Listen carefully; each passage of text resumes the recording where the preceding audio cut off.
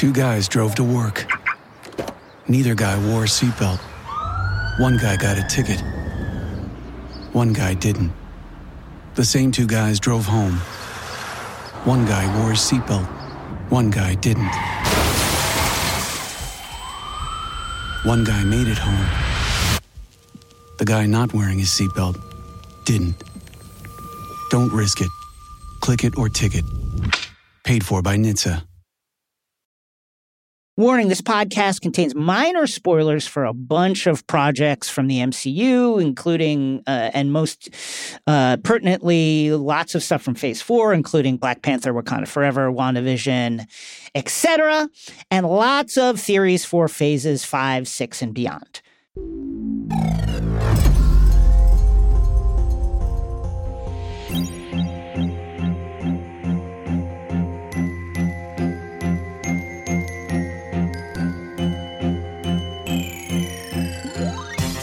You're about to hear a live episode recorded at LA Comic-Con on December 3rd featuring the great Rosie Knight, the great Cody Ziegler, and the great Joelle Monique.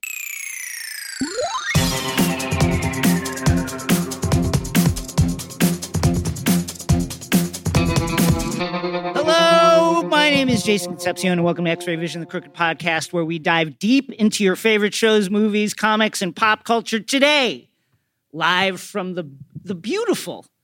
The gorgeous Los Angeles Convention Center. I've never seen anything like it, folks. The eyes have never beheld such a paradise as this in front of... Cosplayers everywhere. It's beautiful. In front of a live studio audience. Woo! Yeah. Joined by some of our most wonderful friends, we will be discussing Marvel's Phase 4, some of our favorite things from 2022, Miles Morales, Spider-Punk, all that kind of stuff. Joining us today, of course, the comics encyclopedia, the number one Eternals lover, Rosie Knight. Special guests, host and executive producer for iHeart Podcast, Joelle Monique. Hi, everybody. And MCU superfan. Oh, yes, 100%. And superstar of stage and screen and Cage. He's got to leave us to go to the Futurama panel. He's writing for Futurama. He's written for She-Hulk. He's written Spider-Punk in Marvel Comics. Miles Morales, Spider-Man in your comic shop this Wednesday. Cody Ziegler. Thank you. It's always fun to be back. Well, let's start there since we only have you for a limited time only. What can you tell us? It's been just such an incredible year for you, Zig. It's been the weirdest year ever for me. Everything that I wanted to do, I've been somehow weaseled the universe and letting me do that. So thankful to whatever powers are out there. She-Hulk was like my first like big job. And part of that room, there's this dude named Zeb Wells who was like the number 2 in the room. And we're very much so like the 2 MCU nerds who would yell at them about, what if they used the Wrecking Crew? Or what if they used whatever? And when they were pitching the Daredevil episode, which is the episode that I wrote, they're like, how do his powers work within the confines of like the MCU? Because they had the TV show and they had the movie. And I just happened to have a Daredevil comic book in my backpack. And I pulled it out to the exact page where he's using his powers. And they were like, fucking calm down, dude. But we appreciate your enthusiasm, but you really need to chill. And afterwards, Zeb was like, all right, this guy is one of our own. So he got me into writing comic books. And I was like, I got to write Miles Morales. That's the dude. Because I remember when I saw him as a kid, I was like fucking 22. I was like, child. Yeah. That's a child. Yeah. I wasn't matured yet. I was like, oh, wow, this is what it feels like. This is so powerful and so cool. And like, I was lucky enough to get the Miles book. And, I was all about like, Miles has done a lot. He's been to multiple universes, multiple times. He's had his original universe eaten by a giant spaceman. So I was like, let's make it a little bit simpler. Let's like make it back to like a basics, back to a street level type dude. And also a really powerful thing that Saladin, the previous writer, did is that he really did a really great job of surrounding Miles with a bunch of really powerful Black women. His mom and Tiana. And I was like, well, we have like his home life and sort of his love life covered. Like Peter's always been there for him, different versions of Peter, but it'd be really cool to have that also covered in like his superhero life. So I was like, can I just like team him up with like Misty Knight? And they're like, yeah, of course, Oh I my no one to do God. that. So like, The dream. yeah, like I love Misty. Like I love exploitation films. Like nothing was more fun to me than like Miles being like his little exploitation films with Misty, and they've been really really receptive of what I've been pitching and what I've been trying to do. And I cannot stress enough how weird and surreal it is to be like, oh, I'm having a Miles Morales Spider-Man release with my name on it. It's a very weird place to be in, but very very cool to be here. Yeah, and that's not like the first sort of sick team up you've gotten to do, because Spider-Punk was very much about like putting the band together and creating this really rad, like diverse team of just badass heroes. So could you speak a little bit about that? Because that book, it's one of my favorite things of the year. It's so good. Yeah, I mean, I think you can look at me and see that I was into punk and metal as a kid. Really? You can see it, but I have a bunch of tattoos as well. And they were like, hey, we have a spider book about Spider-Punk. Would you be into that? I was like, of course, a black Spider-Punk kid. Of course I'm into that. And I was like, well, what else has he been in besides like Dan Slott's thing? And they're like, well, not really much. So you can basically do whatever you want to do. So I was like, great. I'm with that. That's dope. I also, I a lot of the people who are into punk and like the punk scene, I feel like traditionally a lot of people are overlooked at how many black people and brown people are involved in the punk scene, particularly like the British punk scene. So I was like, I want a book with like all black and brown people. They're like, dope, do it. And because no one had really written in that world, I was able to add in a bunch of really cool characters. Captain Anarchy, I got to make him an indigenous person. I got to bring in some Latinx folks with Daredevil. Kamala, my girl, I love her. It was really fun. And the artist Justin Mason was like, every time that we got an email with him with art, like everyone in the text chain would be like, this is the most fun we've ever had writing a book, most fun we've ever drawing a book, most fun we've ever had lettering a book. Like everyone was like so excited. It's like Travis who did the lettering, right? He's fantastic. Like everyone was like, oh, we feel like this is the most fun we've had doing any type of discipline in our art. So like, I'm glad that people really enjoyed it, and I am excited that people are going to like know who Spider-Punk is when like the Spider-Verse movie comes out. So hopefully people will like, oh, this is a whole universe like punk characters exist, and like he's also like a black British punk. Like I'm really excited for that, and truly I could not ask for like a better book to write, like a better team to write it, and I just hope that people continue to enjoy Hobie, Spider-Punk, and Miles. It's been I truly couldn't ask for like a better year to have. If you like Spider-Punk, then there are lots of Spider-Punk merchandise available now because of Into the Spider-Verse. So if you want to get some Cody-approved Spider-Punk merchandise. Everything came by me. I was like, no, Cody approved everything. And also, like, this is just like if you like music, because I obviously like music. I just made a Spider-Punk playlist. So Yes. just go to Spotify and look up Spider-Punk. It's going to be the only one on there. I can guarantee it. Yeah. The Rick and Morty to Marvel like pipeline is That's the thing. Is it's quite wide. It's got a lot of bandwidth. There's a lot of pressure. They're pushing the people through that pipeline. What is it about that program that has managed to create so many Marvel Cinematic Universe creators? Ooh. And do I look at all the other people that have come through there. Like, at what point is Zig show running a show or writing a movie? Writing the Miles Morales movie, perhaps, look, in the I would MCU. love nothing more than to write the Miles Morales movie. Please, Feige, baby, come to me. You got my email. Feige, send him the email. I think it's sort of twofold. One, who, if anyone knows anything about Rick and Morty, which I also wrote on, they really hammer home just the idea of a story circle thing. I'm not going to get into it because it's just a very boring writing thing, but like they really hammer home like how to write myth. So whether it's like Rick going to Banana Planet, or it's Luke saying no to the dark side, or it's Miles learning that he can wear the mask, like I think it's a pretty universal thing when it comes to specifically like superhero movies. I think also like you really, and when you're in that room, you spend so much time making the best version of the thing. And sometimes it sucks when you spend weeks and weeks and weeks, like, why is Rick really want to go to Banana Planet? Like, you really gotta hammer that down. Like, why does Rick want to turn himself into a pickle? And you're like, I don't know. I just think he wants to do it. Like, you spend a lot of time, like, figuring out why you want to do the thing. And I think that really translates well. Also, it's a show that deals, I think, particularly in Phase 4, there's an intimate universe. There's like, oh, here's Milkshake Morty, here's Slug Rick, whatever. So, like, one of my favorite bits in Loki season 1, very, very small bit, but to me, it's like peak Rick and Morty humor. Is like there's a scene where they're in like that nowhere planet or whatever, and like you're panning down to like the Loki base, and you just see in the dirt, you just see like a little Loki in a jar, like just bouncing around in the jar. Like, oh, that is 100% a joke that we would pitch out during launch. That's so stupid. And then we come back and spend half an hour trying to figure out how to make it work within an actual episode. So like, I love like those little touches. And I'm lucky enough to like be on board with like one of those Rick and Morty writers, and I hope that I can weasel my way into like writing a Miles movie would be dope, or anything with Marvel. Honestly, continue to run that ship into the ground. And before, because I think that you got to head off soonish. What is your favorite thing from 2022? Oh, but we were just talking about this in the green room. Yeah. I don't know how you guys feel, but so much stuff has just come out this year. Like I'm like, wait, this came out this year. I'm gonna say it now because I just finished playing it, but like. God of War Ragnarok has really brought me so much joy, as much joy as that very violent game can bring you.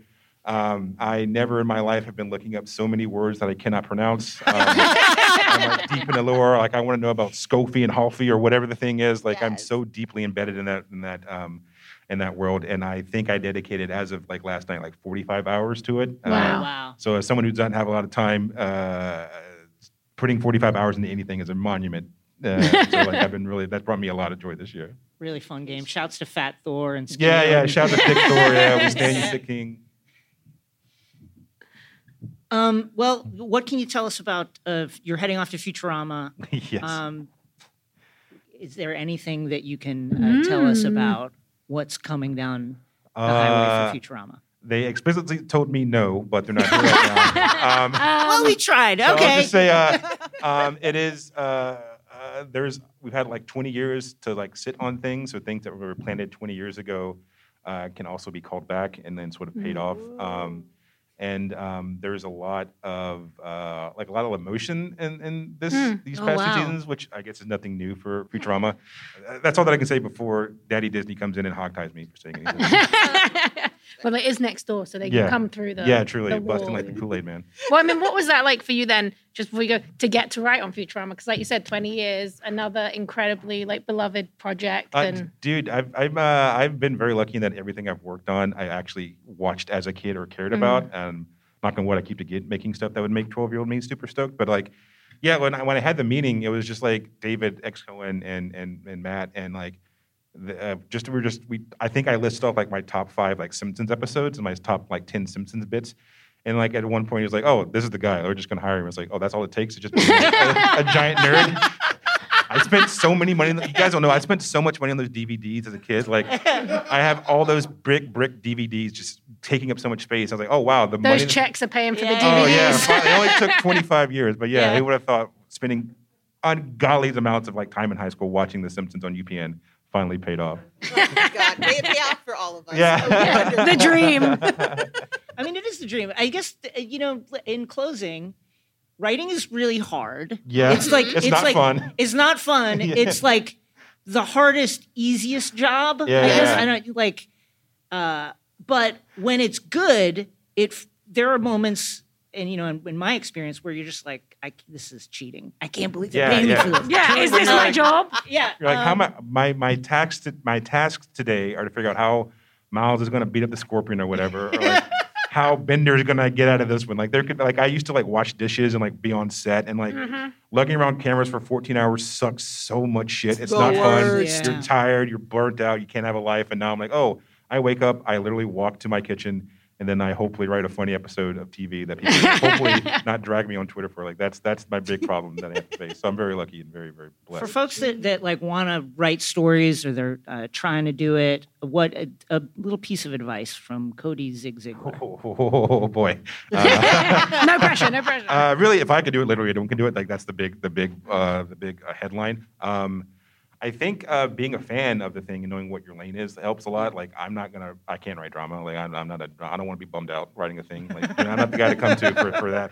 I think also we're in a very lucky time creatively where people that are into the stuff that we're into, like there's really not a better time to be into like that type of like myth telling, comic books, whatever, superhero stuff, just genre stuff in general. Like it's like you're never gonna find a better time to like have that happening. So like that definitely helps. And also like just making things, like whether they're absolute garbage, like a lot of my stuff is garbage, was garbage and will probably still not be great.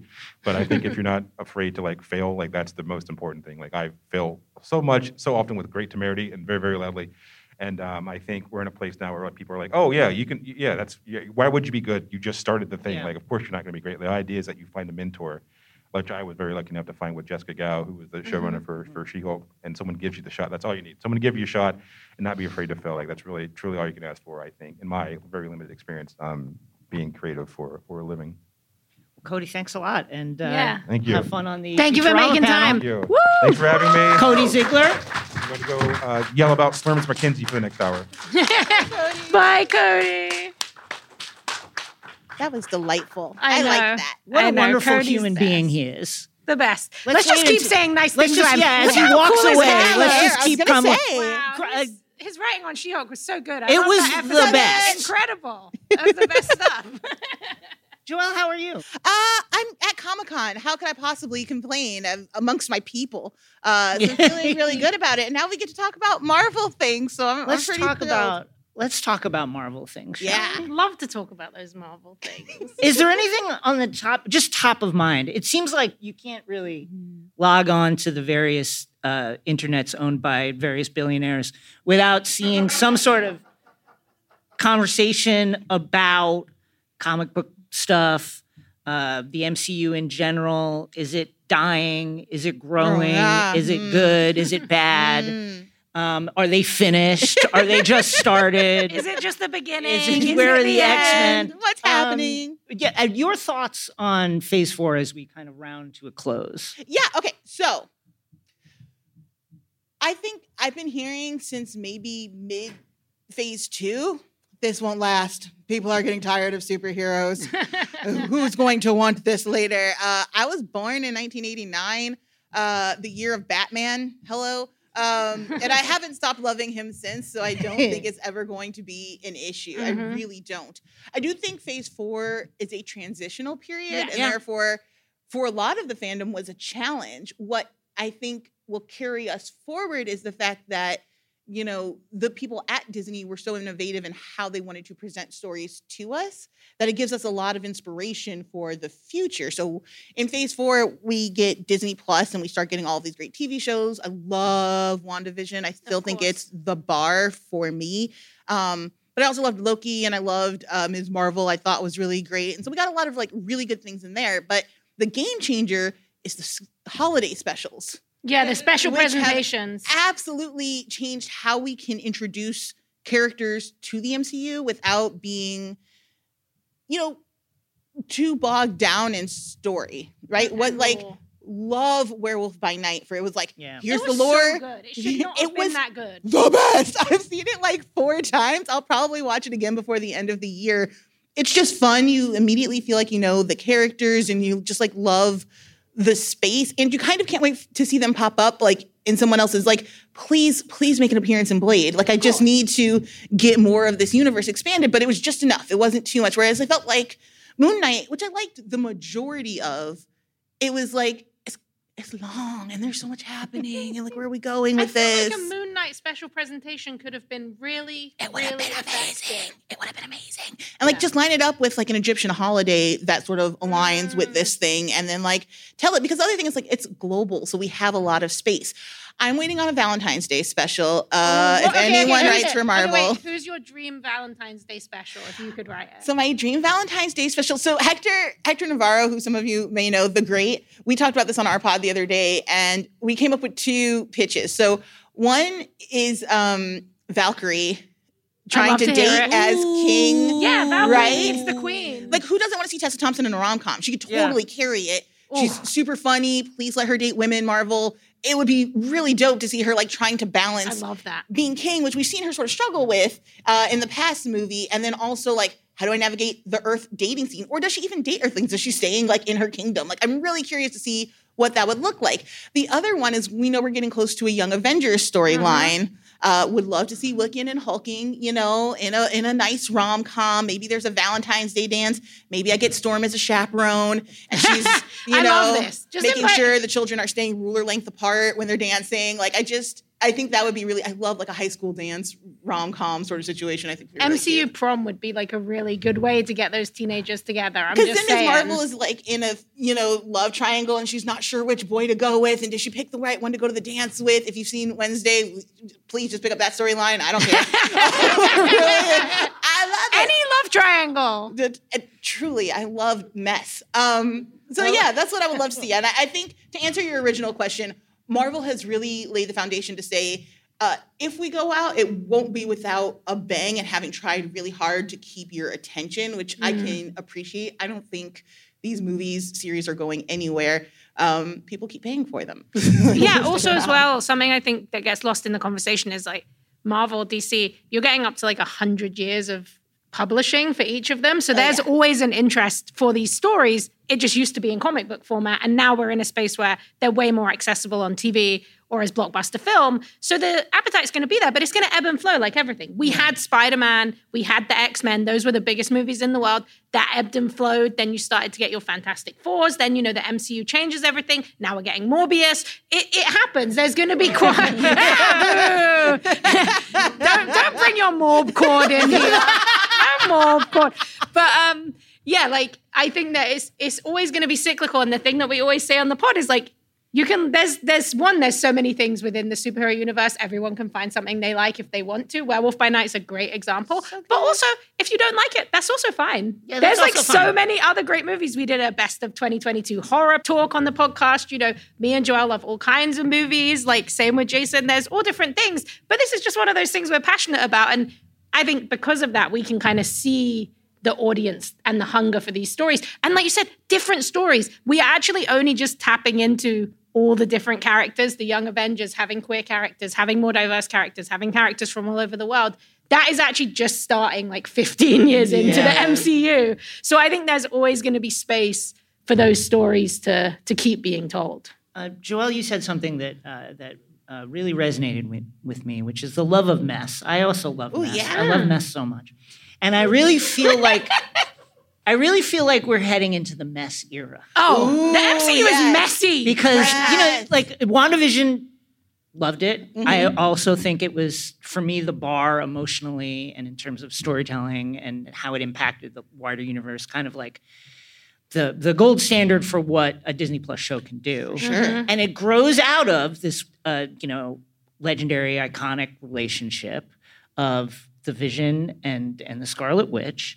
We're now entering a phase of the MCU where you have a lot of characters that are there or are coming, that have relationships with other characters. Front row here, we have a young man dressed as Namor. When all I know is when Sue Storm shows up in the MCU with the Namor that we have, Not happening, lady. folks, it's over for Reed Richards. Reed Richards is done. I mean, Namor is not going to be interesting. It's gonna be a big Let me be problem. honest. Namor's to be like, But girl, think about goodbye. but you have to see the Sue Namor relationship has to happen, which means they just have to cast a Sue Storm who you believe that Namor would fall for. That's the question. And also, then you have to cast a Reed who is hot enough that it can be a love triangle. We're So we're just blessed. Kang the Conqueror, who is black. So Yeah. we're getting there. We're getting there. I think the mess. WandaVision is a great point, actually, because that is a messy relationship messy. in the comics. We're about to have Wonder Man played by Yaya. Yes. And that is unbelievable casting.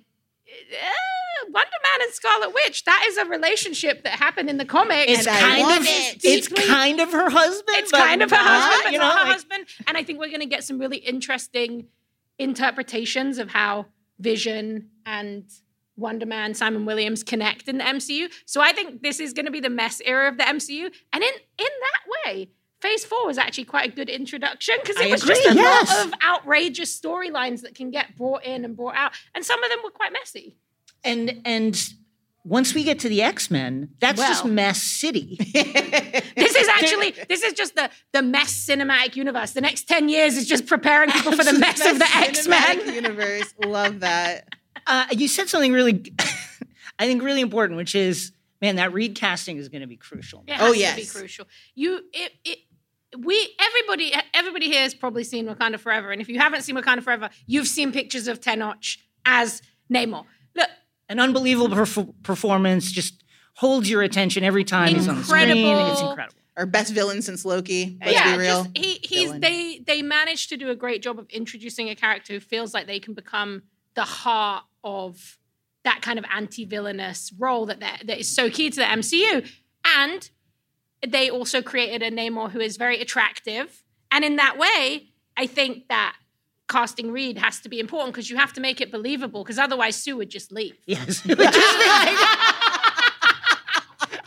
it's no question. oh, split custody and Shuri. Reed, it's been nice, but Shuri is literally the strongest person in the MCU that she didn't just join Namor and be like, you're right, let's just burn it all. Like, yes, I there still was don't a moment understand of it. flirtation, and I was like, is it happening? The chemistry, What's Thanos just going has on? chemistry with everyone. Listen. So it's gonna.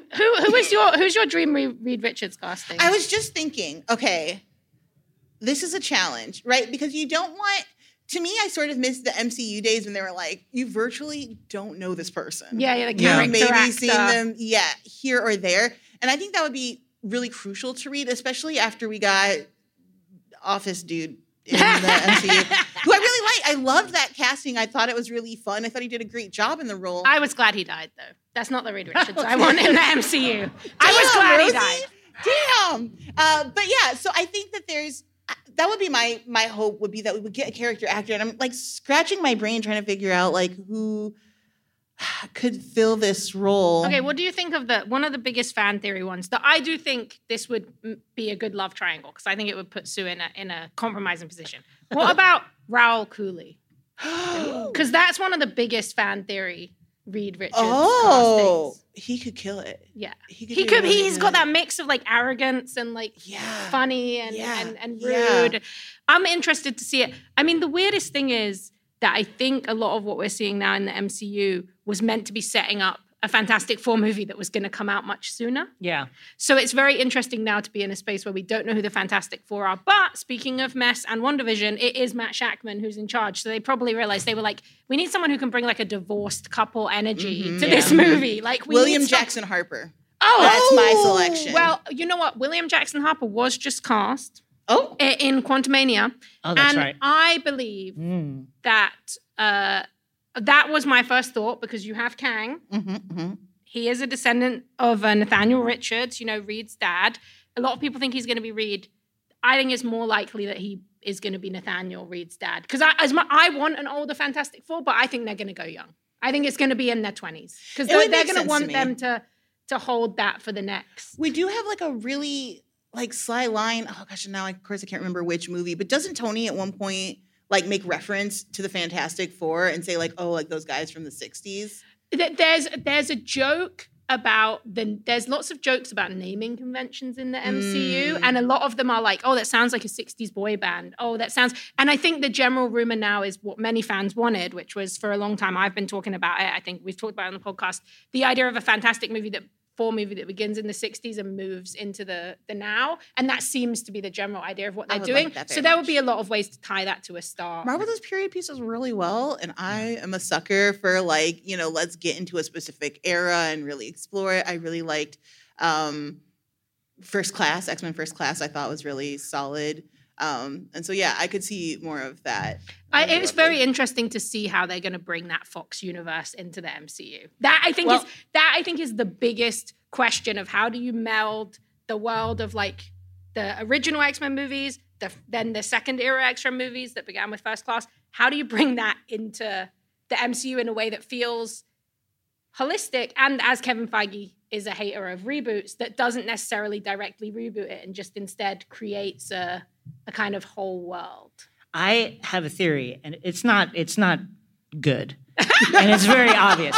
But I've been reading, and as we've been discussing, I've been reading Axe Avengers versus X-Men versus Eternals, the big crossover event of the last few months in the Marvel Comics. The bottom line is Druig, who is a pretty ominous guy in the MCU version of the Eternals, is like, you know what? Mutants are deviants. Our whole mission is we've got to take out the deviants. Therefore, we're going to wage war on the X-Men. And a lot of things happen.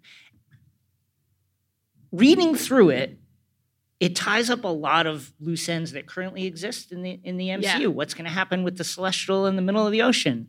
How do we get it? The big question. Which is a huge question. How do we get an Avengers team back together?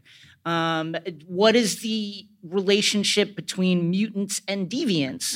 Turns out they share a lot of the same DNA. I think that, Rosie, no one is better positioned to talk about the Eternals than you. I think the Eternals is our way in. No, I agree. And also, this is one of my number one favorite things. If you've ever listened to the podcast or you've ever had the fortune/misfortune to meet me and talk about comics, the Marvel Comics has always, since the inception of the MCU, but way before that, including, She-Hulk was created because they were going to potentially introduce She-Hulk on the TV show and stuff. So they've always seeded stuff, and this comic feels to me like they're seeding it. I mean, it's very simple if you think about it. We've all been wondering, where are the X-Men? How can mutants exist but nobody knows about them? Are mutants going to be a new thing? No, if the Eternals, who have been around for, 6,000 years, like being sultry all over the world, as we saw them in the movie, just being hot, just sultry, just being sultry, through all the ages of history, ignoring some very big problems in the human world, but just going about their business. If they've been around for that long, then that means that the mutants, if the Eternals believe them to be deviants, would have to be in hiding. And that is a really great excuse for the MCU to say, oh, well, Charles, or Jean, or whichever Omega level psychic stopped everyone from being able to remember the X-Men, remember that mutants exist, and I think that Kamala could be a huge turning point where someone who was originally, in the comics an Inhuman, but was originally supposed to be a mutant, who is now a mutant in the MCU, that could be the person, oh, wait, mutants exist. And then the Eternals come and there's a big problem, and we kind of end up in a situation where we need Charles or Storm. I'm a Storm as a head teacher fan, and I think Storm is the way into the X-Men that we need. Yes. But I think that definitely is the way we could be going, especially because the way we have the sagas going now, phase 7, we're skipping ahead a little bit, but it's probably going to be the mutant saga. That seems like it makes the most sense. It should be. It really should be. Because, okay, do you guys want to hear my pitch about how MCU needs Yes, just the answer is yes. Okay. So I really like when the MCU plays like a long game in the background, right? That to me is like when you're like, oh, for example, if we could just go back to phase 1 where they're like, and here's the shield, and here's a hammer, and here's like Nick Fury, and you're like, oh, we're getting there, we're gearing up. At the end of the Marvels, after Kamala has caused whatever kind of chaos she's about to cause, would love it if Professor X, in my head, is Jeffrey Wright. I think he's I love that casting. Yeah, that's just great. Rolls up at the cut scene and is like, hey, girl, you can't be in regular people high school. There's a school. It's in New York. Admission's taken care of. We got you. We'll bus you back and forth from Jersey to New York every day. Don't even sweat We play a lot of baseball. There's a lot of fun stuff to do. Yeah. Yeah, and then from there, as we're getting more of these kids, most of the kids we have now are not super powered beings, right? I think Love is, and that's it. Love, we have WandaVision, we have Wanda's kids, but we're not really sure what their status is, though we can imagine. But I think we're going to get more of them going forward, and I would love it if, as they're coming forward, here's your Hogwarts acceptance letter, but it's from the School for the Mutants. And I just think it would be really cool if what I'm really asking for is a teenage show with the kids at the school. How do we not have a boarding school show of the Marvel Mutants yet? Disney Plus show just called School for Gifted Youngsters. The money is there. Or you just call it Mutants, and you just have everyone is about a different kid. I think that you're onto something, because I actually think they're already doing that. We have Kamala, as we talked about on the podcast. Every episode of She-Hulk, shout out Zig, goodbye, we miss you. That show introduced mutants all the time. They might not have been like, this is a mutant, but if you read the comics, they're mutants. They're characters who are mutants. I think they're already adding those little bits and bobs in so that when you get to, Marvels, which looks like it's going to be a really outrageous cosmic thing where Kamala and Carol are kind of doing this Rick Jones, Marvel, switching. I think something that cosmic could probably get the attention of Charles Xavier, even if he's in hiding, and probably be like, you got to come. Also, Kamala's powers in now are these kind of cosmic, transformational quantum powers. that is an Omega level power, probably, if you think about it. And then Charles is going to have to draw her in. So I love that. And I think it's really hard because we all love the X-Men so much. As you know, me and Jason will always find a reason to talk about the X-Men. Same with Joelle. It's hard to not just want to skip ahead to that, even though we know it's probably not coming. But, Kang and Jonathan Majors, that's keeping me, I'm invested for the next era, just mostly because of that. Yeah, I would imagine by the time we get to the big crossovers with whatever the next version of the Avengers team is that unites to fight Kang, I would imagine by then, especially with, we're going to get the High Evolutionary and Guardians of the Galaxy 3. Mm-hmm. We've already got Namor, who is, mutant he number is one. The first mutant. It feels like you have enough there under Category M to already have either some teams or some, secret teams already operating by the time we get to the big crossovers. You don't have to start at the beginning, which is what we've learned from how they dropped Spider-Man into the, crossover. It's like, we know these folks. Like, if you really need a refresher of, like, how did the school, you've got 2 great arcs. Okay, you have like 1.5 like pretty good combination of movies you can watch and get an And I'm idea. sure they're all going to be on Disney Plus if they're not already. It's not going to be hard for people to access them. And so then like just leaving the door open to be like, oh, hey, the school's been operating quietly for a while because, we didn't want police to come here and like take over our school. And then sort of allowing those, like, you'll have like older teens who are like fight ready. You'll have all of your teachers around, and then you can bring in the really young kids. Yeah, like the 10-year-old child soldiers that Charles Xavier keeps around as the backup. Just to help hone their skills. Right. That's what he's really trying to do. Yeah. His own son that he kept locked up. Yeah. Just in case. He's a good guy, that guy. So the thing is that great guy. He's a wonderful man. Don't even get me started. Don't even get me started. This man's training. He's going to somebody's house and he's like, your child's a mutant. This is very dangerous for them to live in the human world. Let them come to my school where I have something called the War Room, where I train them how to go out and kill other mutants. He saw Star Wars and was really inspired. He's like, this is the way. This is how we do it. Jedis, they seem like they treat children great. Gene, you know that now we don't go into people's minds without their consent. You're not doing that, right, Charles? I'll follow your lead. And he's like, no, don't worry. Don't look at those mental blocks I put into your brain. So the one thing that we have coming up, we have Kang, obviously. Love Kang. Got the whole of Phase 5. And then we're leading into Secret Wars. So what do you two think about the likelihood? Me and Jason have talked a lot about Secret Wars. They're introducing all these secret locations. We know. We've met them. Tao Lo, now Talocan. Oh, those two sound kind of similar, actually. We've got the Veil in Miss Marvel. We have the Eternals as generally as a secret society. We have all these different spaces where people are going to fight. And they can basically do what in the comics was called Battle World, where it was all different universes brought together, but they already exist in the MCU. How likely do you think it is that the mutants could come into play there in Secret Wars? As the introduction, I would imagine that it's all in flux right now. They've left themselves numerous avenues, like they've already sprinkled in several mutants, as we've discussed. How do you get to an entire secret society with an up-and-running school and a whole political ideology that exists as a kind of uniting factor across this community? I don't know that they know, but my question with Secret Wars is twofold. One, is it purely the time runs out kind of, the result of a time runs out kind of storyline where you have the collapse of all the multiverses that have been introduced over the last phase?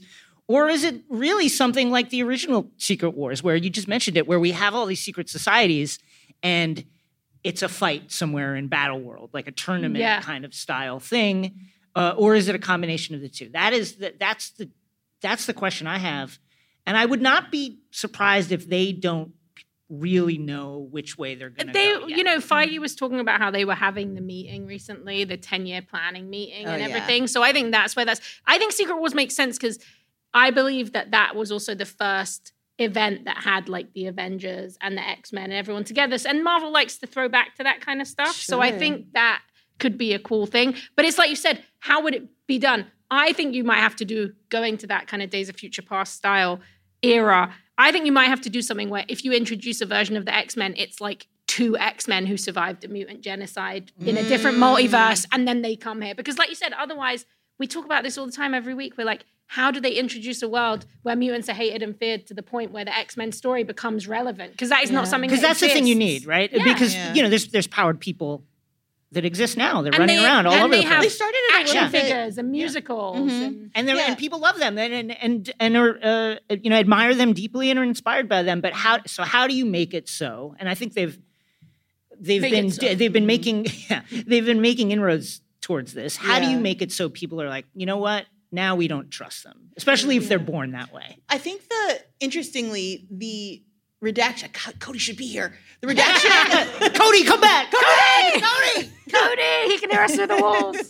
The redaction of the Sokovia Accords, I think, could come to play a huge part in that, because here's this idea of, okay, you saved us, and we were all super grateful for that. That was awesome. Huge drop, by the way. That was just kind of like thrown in there. Like, I believe that on our interview, Cody was like, that was something where Jessica was just like, hey, how about just like redact the Sokovia Accords? And they were like, wow. sure. They were like, sounds no good. problem. Like, that's a huge implications because, it ultimately frees every superpowered being or person who wants to put on a suit to go out and do whatever they want to. And essentially you've sort of legalized vigilantism. I also think it frees up the space to do a real mutant registration storyline, because the version we saw in Civil War is very like Tony-based, very grounded in the MCU, very still messed up, the idea of having to register people because of powers or anything. But I think that you're right. It opens up the floodgates, not just in the world of the MCU, but also narratively. Wakanda Forever as well. It's quite clear that the Contessa is putting together, as we've said on the pod, the superhero team that just follows orders. Yeah. That won't go rogue, that won't go, I don't know about this because a lot of people are going to die. We're not going to do that.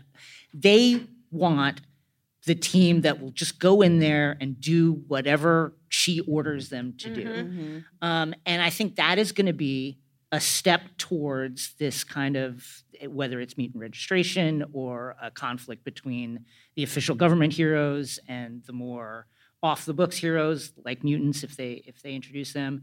I think it's set up pretty well coming off of Wakanda. Yeah, I think you're right, because also I think it's a really interesting two-way street between the notion of the militarization of superheroes, which is kind of ironic because the MCU superheroes are really militarized already, but a more obvious, official militarization, and then the arrival of Namor, and that's going to spread.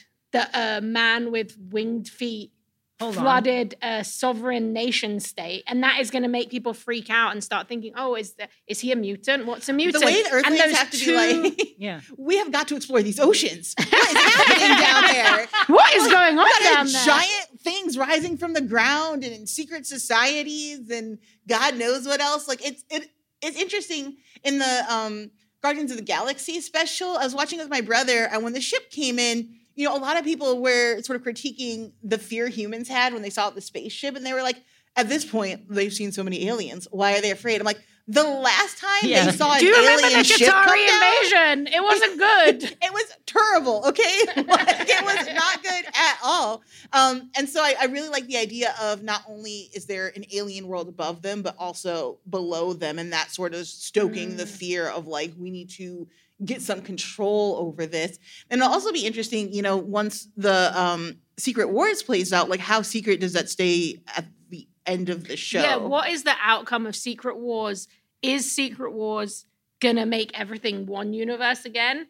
Is it gonna be a situation where we have multiple different kind of universes? That's probably very intrinsically connected to whatever DC decides to do, I think. Yeah. Because I think like that, I think the competitive nature of them will be like, well, does it make sense for us to just have one universe? Or wait a minute, after Secret Wars, we have an animated universe, we have a TV universe, we have a movie universe, but they're all kind of connected. So I think that it will be interesting to see. And obviously we have another secret coming first, which is Secret Invasion, where we're going to get into the Skrulls. So, I mean, there's all kind of secrets going on. You mentioned the Guardians of the Galaxy holiday special, so we should ask the implications of Mantis and Peter being revealed as siblings. Yes. Yeah. I was like, wait, what? Why have you never talked about this? Fast. I You're just going to talk about this now? I'm reading like every single comic book, and I'm like, this never existed. Like, what? I do love that how the TV stuff, it seems like there's a lot more freedom to introduce canon ideas that maybe are a little bit more out there than the movies. The implications of that, I think, are huge because it means we already knew Mantis was very powerful, but she's now immensely powerful. One of the only children of Ego who survived his genocide of his own children. Very, very tough. And obviously, I think like James Gunn has always talked about how Mantis is one of his favorite characters, and I didn't really feel that until this special. She really got to come. Like, And- Palm killed it. And I think that we will get to see this centering. We saw this in the new trailer, right? The Guardians of the Galaxy 3 trailer. Chris, our super producer, had made a really good point where he was basically saying, oh no, I think it was Saul actually, who was telling us that like Rocket is another fan favorite character of James Gunn's.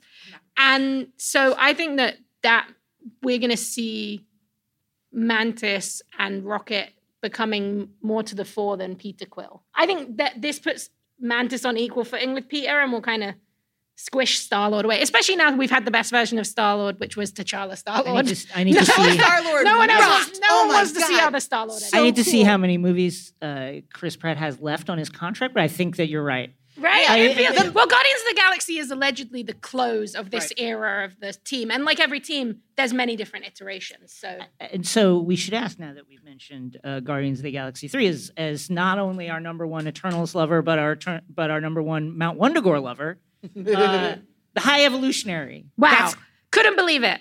here. He's here. I love the casting. new men, He looks they beautiful. here. The new men here. I mean, that's one of the wildest things about this movie is I do talk about Mount Wundagore a lot. I love Mount Wundagore. I actually screamed in the screening of Multiverse of Madness when they said Mount Wundagore, and then love I Mount got Wundagore. like 10 different texts from people being like, "That was you, wasn't it? That was you who screamed. I know that was you." And I was like, "Oh, it was me. Thanks for seeing me and my passions." But no, I do believe after the end of Multiverse Madness, Mount Wundagore currently not in a good position for old Herbert to be there with the new men. So I think what we're seeing in that very cool, unexpected trailer is Counter Earth, which is where he goes afterwards with the new men. And I think that obviously what we in the comics, the new men are this they're genetically modified men and animals who the High Evolutionary created in this strange experiment. That's how he got Bova, who raised Scarlet Witch and her brother in some iterations of the comics, one of my all-time favorite characters. And I think that's what we're seeing here. I have to say, I was blown away by how good they look. They look so look good. great. I guess I shouldn't look really be good. because Rocket exists. And I think they're going to connect Rocket It to seemed- the new men. It felt very clearly like Rocket is going to be like an early, The first. maybe created on Mount Wundagore Yeah. before Herbert had to move out. And also maybe created by Herbert instead of the High. Maybe it's like it's Herbert before the High Evolutionary. I'm very interested. I also didn't expect it to look so sad. It looks very. I was like, if I cry harder here than I did in Wakanda Forever, I don't know what I'm gonna do. Like, They're trying to drain you. there's that shot of Peter where it looks like he might be looking over someone's like hospital bed and Yeah. he's just freaking out. And like, you could say many things about Chris Pratt, but when that guy's sad on screen, you're sad in your heart. Like, you're like, no, what's happening? Oh, You're like, he can God. sell being sad. Yeah, and then what also is interesting about that movie is we get 2014 Gamora in there, and Oh, yeah. I'm obsessed with like I love that. Zoe Saldana has been doing these franchises for so long. She knows how to carry an action scene, and I love that they're like just letting her loop right back into being a mercenary and going full out there. And I think it's really cool because it feels like it's not ever that you want movies to like reflect the things that you want or the complaints that fans have. That is a conversation that's always going on. But I love the idea that we can escape out of Gamora being defined by Yeah. Peter Quill and Yes. her relationship and instead have Gamora on her own two feet. Maybe Peter will sacrifice himself for his beloved found family. I wouldn't be sad about it. Like maybe in the movie I would, but not Rocket overall. is gonna die. That was No! my hard part. I'm not prepared for it. I don't want it. But I think given how much they're doing with Groot right now, Mm. and the fact that original Groot sacrifices himself and it's this That's hard true. thing, and then he raises his son, and now his son's kind of an age where he can be independent and take care of himself. I do think that this is going to be the end of Wow, Rocket. that's some real story circle business right there. I mean, when Rocket is freeing and hugging that otter, that is going to be heart-wrenching.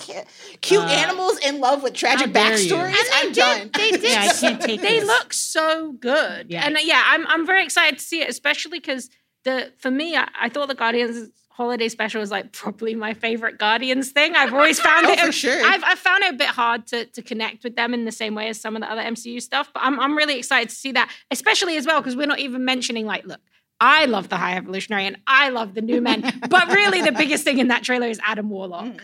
Oh, is- yeah. yeah. I mean, it looked The great. Gold Boy. The Golden Boy, Jesus himself. Yeah.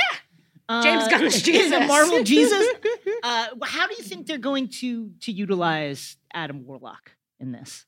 One of the weirdest, if not the weirdest, in the mix character of Marvel comics. And also one of the most missing out of the MCU, considering the characters that they've used. Yeah. Like, Warlock and Thanos are so intrinsically connected, Yeah. and to not have him in there was always weird. But Thanos was kind of as weird as the MCU could get.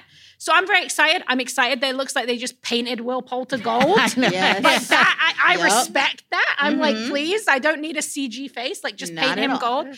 I think he is going to be a really big part of the next couple of phases. It makes a lot of sense with things going so cosmic. I'm very interested. To me, if Adam Warlock is back, I feel like we're back in an Infinity Gems, Infinity Stones scenario. I feel like there's no way that they're not in play, but maybe he's there for the Eternals. Maybe he's there, he's deeply connected to Star Fox. That's another character. So there's different ways that they can bring him in. But I was interested to see him beating up Gamora. It seems like, I'm assuming at the end of Guardians of the Galaxy 2 in the Stinger, I believe, is where he first turned up. And she was like, we'll name him Adam. I'm guessing Herbert has raised Adam Warlock. That's kind of what the High Evolutionaries raised Adam Warlock as kind of his little bodyguard or something. He's beating up Gamora, and then we'll find out he's actually this immensely powerful, cosmic being. I'm concerned that they're going to go a Gore the God Butcher thing where he has this like epic journey in and the then it's comic just like- books, and and then it's it's like, like just bye-bye. a quick snap. Woo! But it That would be could be terrible. an interesting larger platform for the Nova Corps to come in, which I wouldn't mind. We've seen them, kind Sort of of, in the yeah, background. yeah. But they've popped up in every Guardians of the Galaxy movie except the some special. way. Yeah, and so I love the Nova Corps. I would really like to I have do. more Well, I of think them. Nova is we were kind of talking about this. I guess we're gonna run out of time for questions, so we'll stop. Yeah, I'm yeah. sure if you have questions, just Get keep it ready. in mind because we're gonna have time to do them. That kind of leans in. Who are the biggest people that haven't been introduced yet that you think? I think Nova is one of them, and the actual Nova, the hero, Miles Morales. That's Miles like Morales. the other big. Sadly, with Nova, it's like Nova's at his best when everybody is dead. It's like, which is kind of what we need from Nova. Like, if they Maybe that's Secret Wars. yeah, know? if they do that, it'd be we'd have to watch the Nova Corps basically completely wiped out. And they kind of Nova be hint the at last that in survivor. Guardians, Yeah. right? You get a hint of that, like that a lot of them were destroyed. But I'm very interested. That's like one of the biggest One more thing would before be. we go to questions about the Guardians holiday special. I think one of, obviously, Peter and Mantis's relationship is the most canon-altering thing that happened there. I think the second most canon-altering thing is, like, Drax can't knock out a guy in a GoBot costume. So Drax, obviously, like, incredibly durable. Like, he can go through space without a He was spacesuit. getting shot at with like rifles. He can get like thrown through a mountain, but he can't one-shot a guy in a GoBot costume. And also, they said, Mantis says GoBots killed his parents. So I'm like, GoBots GoBots exist! are canon. GoBots are real. Maybe that guy was a real GoBot. Maybe that's why he couldn't punch him out. When we're back, more Comic-Con. X-Ray Vision is brought to you by Fume. Be smart. Don't start. Kick the habit, put it out before it puts you out. All phrases we've heard 100 times before. Yet still we continue to have those bad and nasty habits. Our sponsor, Fume, is on a mission to accelerate humanity's breakup from the bad habits that consume far too many of us. Fume is a natural diffusive device that uses plants and behavioral science to help you trade out your negative habit for a positive one. Fume is not a vape. It's a non-electric device designed to transform your negative habits. Instead of pods filled with potentially harmful chemicals like a vape, Fume uses cores infused with plants like peppermint and cinnamon for delicious natural flavors. Fume's new version 2 model is snappy and tactile. With an adjustable airflow dial and a magnetic end cap, your fingers will always have something to do. The easy way to stop a bad habit is to switch to a positive one, and Fume is designed perfectly to do just that. It's Fume's goal to make switching easy, even enjoyable. They have thousands of 5-star reviews from people just like you who've successfully switched when other solutions just didn't work. Head to tryfume.com and use code X-Ray to save 10% off when you get the Journey Pack today. The Journey Pack comes with 3 unique flavors and the new version 2 Fume to help kickstart your positive habits. That's tryfum.com and use code X-Ray to save an additional 10% off your order today. We have a mic somewhere. If anybody has anything on their mind, questions, theories, just anything they want to talk about, any kind of random, yes. Yeah. Cap, Come on up. I please. think we can. I'm like, I wish there was like a stand. Yeah, just grab it. Yeah. It's casual. It's LA Comic Con. Something I was thinking about with this season. Introduce 4. yourself. Oh, yeah. Hi, Jeff. Hi, Jeff. My first Comic Con, actually. Oh, Wonderful. Thank you so much for coming. Hey. Hey. Something I was thinking about for this past phase and for the new phase is the connectivity issue, where we saw from the snap and the blip, and that came through in many other of the new films and even the TV series, and in great ways, WandaVision, and really seeing a very visceral moment of that blip back, and it really connected us through in that through line. Something that you mentioned about the Celestial sitting out there in the ocean, and I feel like that was a real big missed opportunity. Where is it? Who is talking about just it? one line in there somewhere to mention it. It can be comic, it can be visceral, it can be something. And are we going to see a return to that connectivity? I know COVID probably messed up some timelines and some release dates. Maybe they wanted to shy away from that, but are we going to get that connectivity back? She-Hulk did it, but you would have expected more. Yeah, right? in She-Hulk, there's a blink and you'll miss it moment on a computer screen where they're like, what's up with the big Italian? What's up with the big frozen man? But it's not a verbal thing. And I think connectivity, even though I love the varied eclecticness of this phase, the connectivity is a big issue because think about Moon Knight. I don't think there's any mention of the blip. I don't think there's any mention of anything apart from like a bus that goes in the background that's connected to the group in Falcon the Winter Soldier who are maybe trying to rehouse people after the blip. I think that COVID, you probably called it. Because also I don't think all those things were supposed to come out at the same time. You know, it kind of messed up the outline.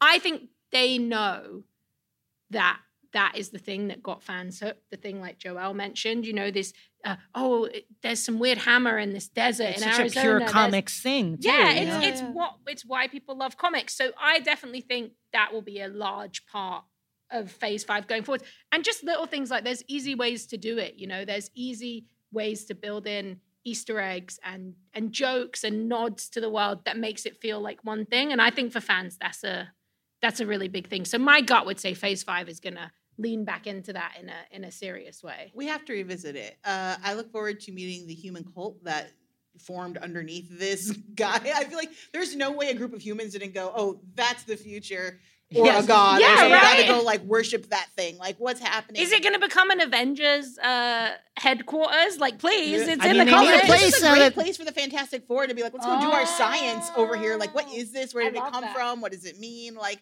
there's too many questions that we have around it for the universe not to, hopefully sooner rather than later, address it. Because it is a giant, like, it's literally a giant man in the ocean. A giant, like, what does this mean that there are extraterrestrials terraforming our planet? And does that make, again, going back to the Sokovia Accords and how people are going to react to mutants, how much more unsafe do we feel knowing that was put here and that literally the Earth almost got destroyed? And I don't know if people have made that, conclusion yet, but to some extent, again, like, we're going to have to go down there. Also, did it fuck with Atlanteans? Like, I need to know, were they like, what the hell? Yeah, the Telekinesis were like, excuse me. Yeah, what is it? In that in that vein, I think that Secret Invasion is going to be an important project because I think it's going to ramp up the paranoia of the people of Earth, the population of Earth, who've been through multiple wait a invasions minute. now. These people were Skrulls, weren't they? Yeah, meant to be like wait a protecting second. us? And we knew that aliens were coming, but now they're already here,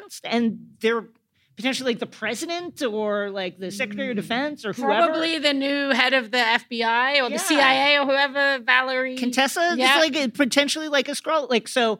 I think that is going to be. Got to be a human. I'll be so mad if she's a Skrull because she just is like a perfect embodiment of the American government. Yeah, who's the Skrull? Because there's got to be who's one the Skrull right now. Who's a Skrull? Oh, the At president. least one. Because they got what's his face? Why can't I think of his name? Well, I think that the big casting they did recently was recasting Harrison Ford as Thunderbolt Ross. So that to me says he's probably going to be a Skrull. Because otherwise I would have been like, just let him be dead. Or just have Red. Also, your Skrull theory that you brought up on the podcast is my favorite one, which is Maria Hill. Because I think that is such a safe bet for them. I'm always a fan of the Hawkeye as a Skrull theory because I hate Hawkeye. Not Kate Bishop. Kate Bishop is great. You know, I love Kate Bishop. But I was always saying that Jeremy Renner is a Skrull, but I don't know. You know, Feige's spoken a lot about it being a small-scale story, which I think kind of helps them avoid the connectivity issue. Yep. Oh, it's intimate. It's a spy story. Yeah. It's this. So I don't know if they're going to go big with the Skrulls. So I think it's more likely that it's these high in power in government people who are going to be the Skrulls rather than, say, you know, Spider-Man. They have to give us one or two, like folks we've been following. Yeah. Where I got one more. No! I got one more. Kingpin. Oh, Kingpin, and that's why he's so superpowered now. And why he didn't die. Oh, wow. I love that. Dermot Mulroney, who you might know as Russell from New Girl. I love Dermot Mulroney. He's playing the president. Oh my goodness. He's definitely a President Skrull. That man is Dermot Mulroney and not turn him into an alien. That man, I seen him. That's a man who looks like he's playing a Skrull. Yeah. Anyone else would like to step up, take the mic, and ask a question or put forward a theory? Yes. And feel free, if you want, you can like queue up in the middle if you want, so it's easier. You don't What's up? Hello. Long-time listener. And introduce yourself. Nick. Hello. You're going to be on the podcast. We got to get your name on the podcast. We got to get it on the record. Nick's got a dope Snorlax necklace on. This is amazing. Thank you. So what I'm wondering is, we're talking about, we just had Phase 4. We're looking at 5 and 6. What do you think will not show up? What do you think is maybe too weird or too much of a push for them that they just can't fit it in? For Phases 5 and 6? Yes. I don't think we're getting the X-Men. Yeah, I think X-Men. I think we've already talked it. about. Yeah. Gosh. I'm trying to think of like who does it feel like they might be teeing up, but there's a slim chance they actually show up. You know what? This is going to make me feel sad because I don't want this to be true. But I don't think we're going to see Galactus and the Silver Surfer until like we get to the X-Men era. I'm okay with that. I love Galactus and I love the Silver Surfer. I think I heard rumors they were going to do a Silver Surfer special presentation, which I think makes a lot of sense. Like a Norrin Rad, but I think that when the Fantastic Four come in, which is going to be in this Phase 5 and 6, I think we'll get Doom. I think that's going to be your big focus. Ooh. You do the big Doom. So you stay away from the more cosmic aspects and you just focus on that main villain. It's one of the last major secret societies that we have to uncover is like Doom and its people. It makes sense that before the end of Phase 6 we get Doom. Also, Doom has so much stuff going on with Wakanda, and now the Talcons kind of involved. Namor, Doom, T'Challa. That's like a trio, you know. So I'm ready for it. I just need a heartfelt "You dare" from whoever cast. Where would you like to see Doom introduced? Like, whose movie? What heroes? I think there is a version.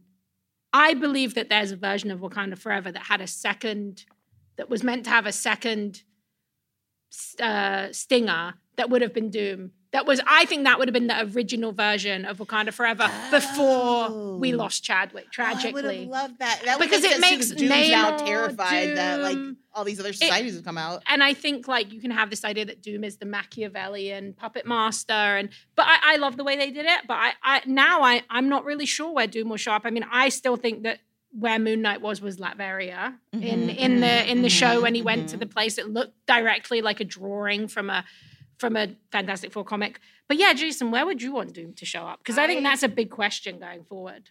Somewhere in our conflicts with Kang over the next phase, I think we will. That seems to me like the most obvious place to introduce it. I love that. I love a Doom Doctor Strange team up. Yeah. Oh, that's one of the best. Well, that ever. would make a lot of sense with Doctor Strange and Clea now being out there in the kind of universe, in the multiverse. That's not going to be hard for them to join that to the quantum realm.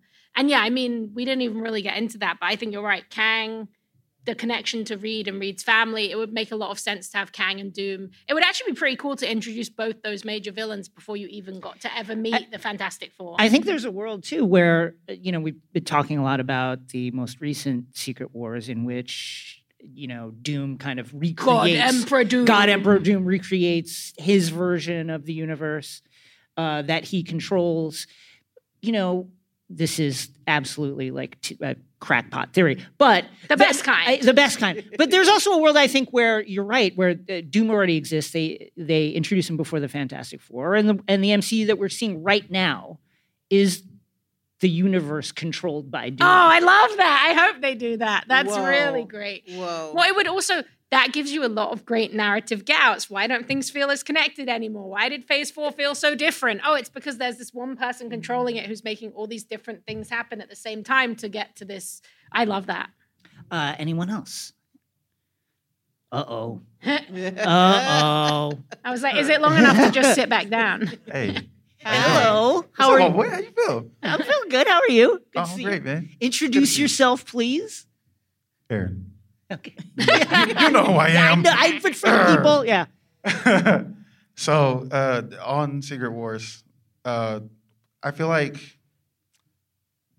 my job here is just mess up your whole program. Okay, good. You didn't say a name that I think is very important to say when you speak of the Secret Wars, and especially because they recently brought him back in the Defenders, in the new Defenders. They're using different cast of characters. The Beyonder.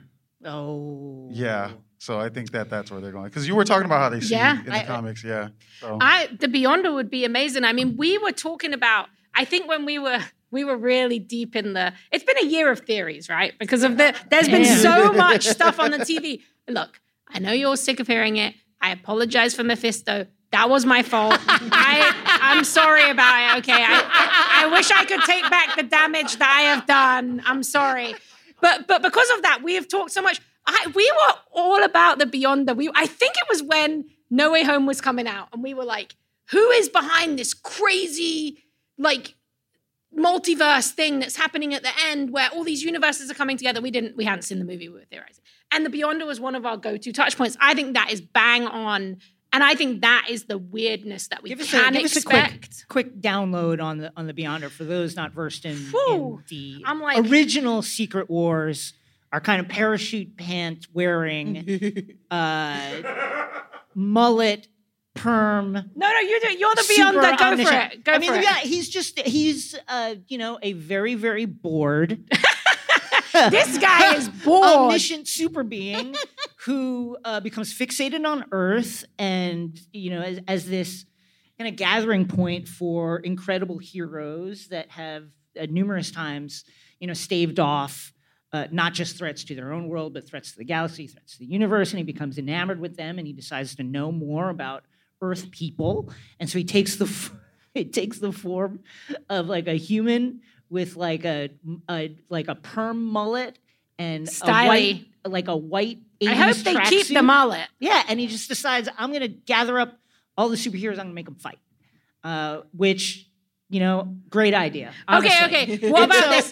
That is absolutely the truth. And what if you did... So look, I love the Beyonder. I think they don't do enough like weird human alter egos for these characters. I would love to see that. What if they did like a Kumite special presentation and it's just the Beyonder getting like low-level heroes that we've met in like She-Hulk and stuff to fight? Because they're never going to let us do it with the main heroes. But what if the Beyonder, like the first Let's be careful because I want that to be the next Shang. Right? Let's be careful because I want that to be the next Shang-Chi movie. Oh my God. I think my God. That's a great call, actually. Incredible. Well, imagine if the Iron Fist behind.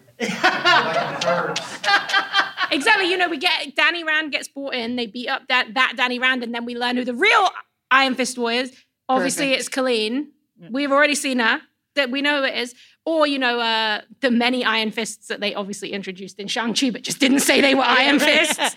No, I love that idea. Imagine if the Beyonder in Shang-Chi to, if he, Shang-Chi to Kumite,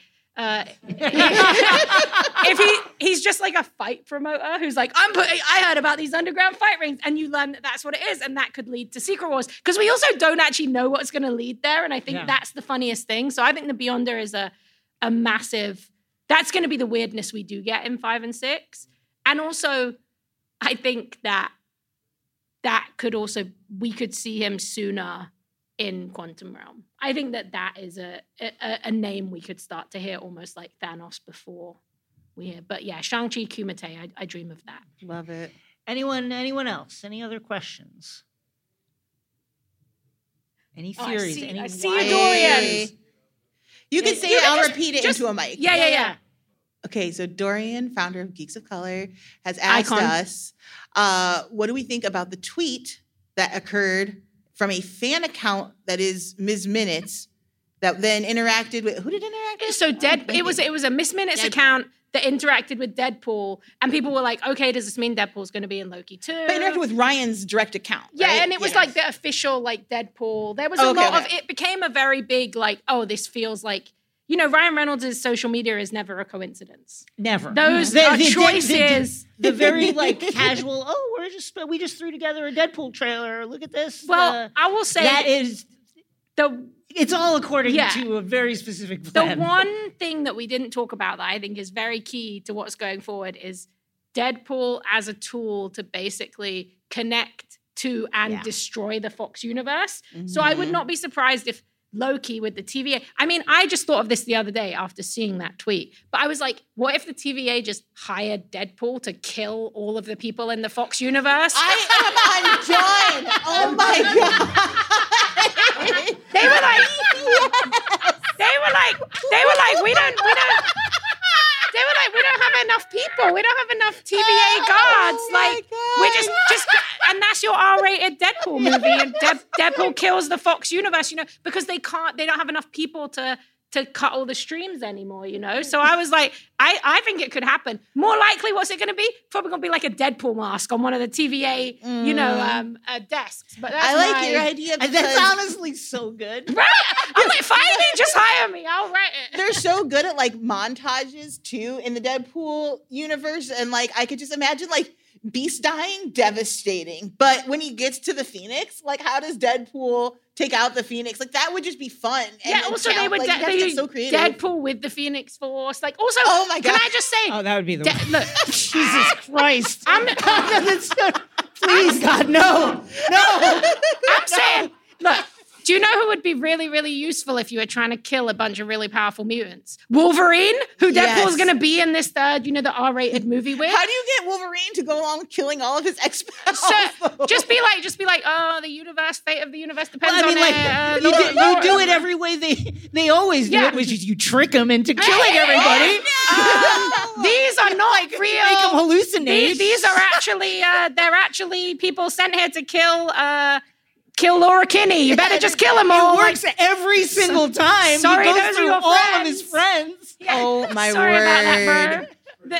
The road trip, the R-rated road trip movie, no one is expecting. It's just them just murdering everyone. But I think that I don't think it's ever a coincidence. I think they're very on top of all that, and even if it was just fun. They want people to talk about it. They want people to ask about it and talk about it and stuff like this because that's what makes people excited. It's the same way with a comic. We used to finish the comic and you knew the next one wasn't coming out till the next week and you're talking to your friends, oh, what's going to happen? Who's it going to be? And that's just what we do now with these movies, Well, I think the cool thing about Deadpool, and you kind of hit on a really fun thing about him that they do in the comics, which is he's essentially...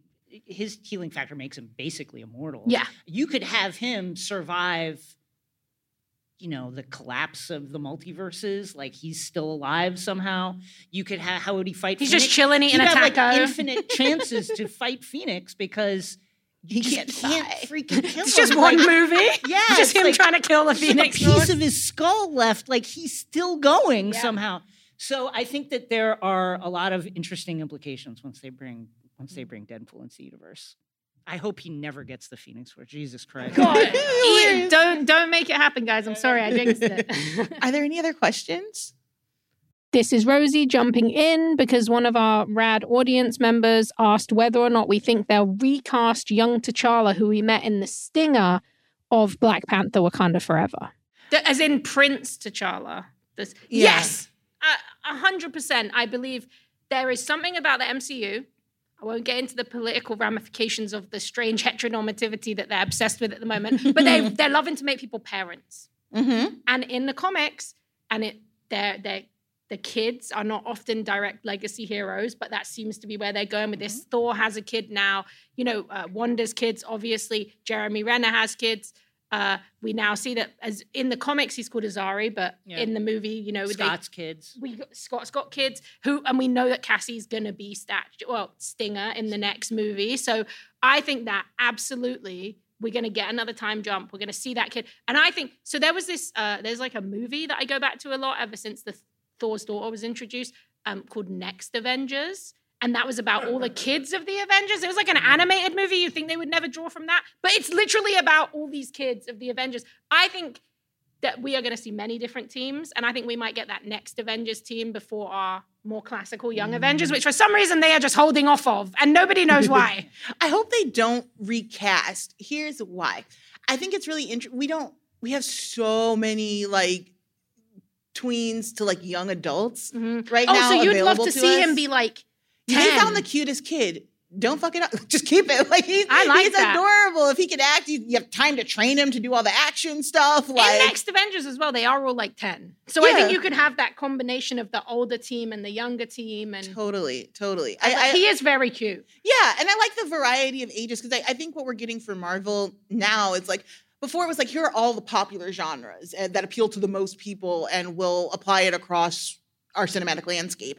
Now, I feel like we're like, how niche can we go? And what can we give to like children, young adults, older people? Like, I feel like there's space enough that, we could get a movie that's for like grade school kids. I do actually think that the introduction of Love, Thor's daughter, she is like 7 and she's like this omnipotent, superpowered kind of god. There's no reason that if Azari took a version of the heart-shaped herb or had a super suit that he couldn't be a small part of a team. Let's be real. In comics, kids have always been strange sidekicks in a very irresponsible way. Robin, yes, Batman, he adopts 1,000 children and just turns them into his little like bodyguards. So I like that. I like that read. I would like to see it. I like the idea that we could maybe see non-animated superhero content for actual kids. And again, could be in an academy, some kind of Avengers Academy or Strange Academy or something. Give them a cool like special. that. I'm here for it. Well, as we come to a close, not just for this panel, but for the year. The R.I.P. to the interminable, longest year. everlasting year 2022. It's so long. I know. Let's. I'd love to hear from the panel what their favorite thing from 2022 was. Joelle, you wanna start? I'm starting with you. Okay, no pressure. It's 2 things. Okay. Okay, but I'll make them quick. Game of Thrones is back, y'all. How lucky are we? I House of missed the Dragon was Sunday really appointment good. television. I missed Deep Theory Corner with my friends. I missed like falling out of a chair. Every burst scene, I stood up and walked away and then came back and then walked away and then screamed and then texted my parents. I'm like, are you watching? Do you see what's happening? I love this like level of TV where it's like you have to wait and you're going to be engaging online. I miss going to Twitter and just talking to people, like reacting as things are happening, and it brought it back for me in a really great way. I never imagined it would have like 2 of the best female lead characters for both versions. Yes. It's like, I was not sure how I would feel about it when it came back, but Rhaenyra, that duo of Rhaenyra and Alicent and the 2 people, and then the fact that the actors who play them are so charming. I'm so invested, and I will follow them anywhere, even throughout the bits of the show where I'm like, like you said, like, what was your second one? of course, I've forgotten now. But no, here it is. We got my Batman on screen. Now, there are very many versions of Batman, and none of them is wrong unless he's holding a gun. I'm sorry, that's my opinion. But to get angsty... Damn you, Frank Miller. I hate Batman with a gun. Why is How it there? dare you? It's so stupid. But I love angsty... I'm not quite sure what's happening, but I'm going to try really, really hard, but I'm still that kind of movie is so good. because I haven't been doing this for long enough to actually 2 be a years. detective. I mean, it's literally what would happen if a billionaire decided he was going to be a detective. He would fuck up a lot. He would not know how to conduct himself. Stack into a train bridge and hit on the floor with his parachute. Yeah, But the hits felt good. I loved the sort of militarized costuming that had nothing really to do with a military industrial complex, but it just felt like proper gear. And I love that he's just awkward around Catwoman. All of it really it was worked Robert for me. Pattinson was so great. And they I made love that Gotham movie. an actual city that you felt alive again on screen.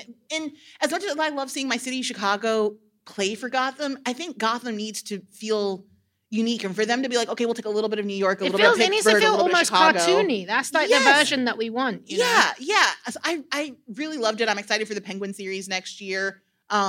I'm not holding out I'm not holding my breath for it, but it could be great. I don't know. Colin Farrell was really good. He was so good. Yeah. And so, I want more of this. I wish we could have Batgirl, but yeah, I'll take what I can get. Mm-hmm. Rosie? That was going to be I remember that this year has been 12 months long answer because I couldn't believe the Batman came out. But seeing as you said it, and it was great. My favorite thing of 2022, I'm sure there's lots of other ones that I'm forgetting, but this one is very recent, so recency bias.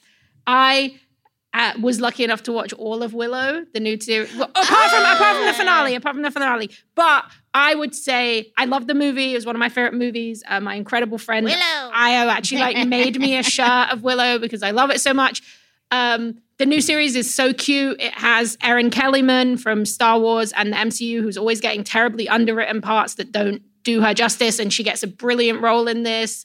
Warwick Davis just does the best, exactly what you wanted Warwick Davis performance.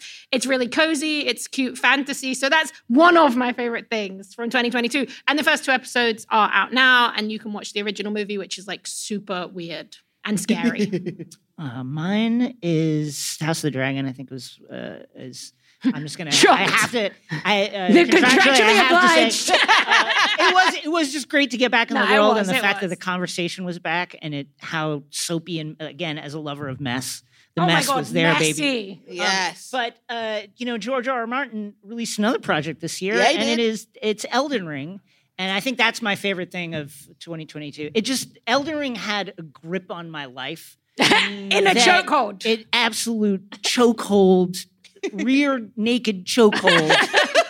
How's it going, Jason? for 75 hours in. for hours and hours and hours and weeks and weeks and weeks.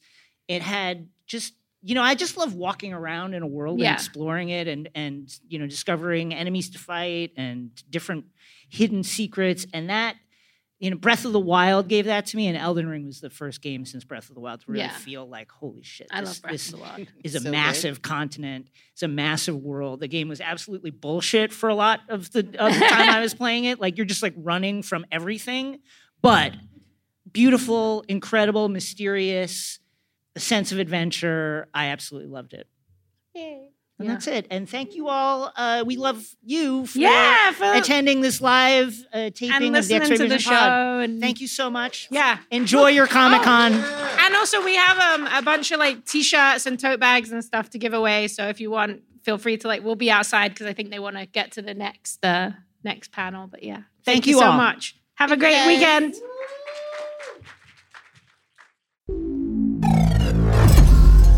Big thank you to Joelle Monique, Cody Ziegler, and of course Rosie Knight for joining us on X-Ray Vision. If you want to see more of Joelle's work, check out her social media at Joelle Monique. Subscribe to the show on YouTube, follow at XRV Pod on Twitter, and check out the Discord to meet and hang with tons of amazing fans and listeners, plus Rosie and myself. Another reminder, we'll be off next week in the first week of January. Starting January 11th, we'll be releasing new episodes of X-Ray Vision every Wednesday and Friday. That's twice the deep dives, We Were Rights, and Nerding Out per week. In the meantime, have a wonderful holiday and a happy new year.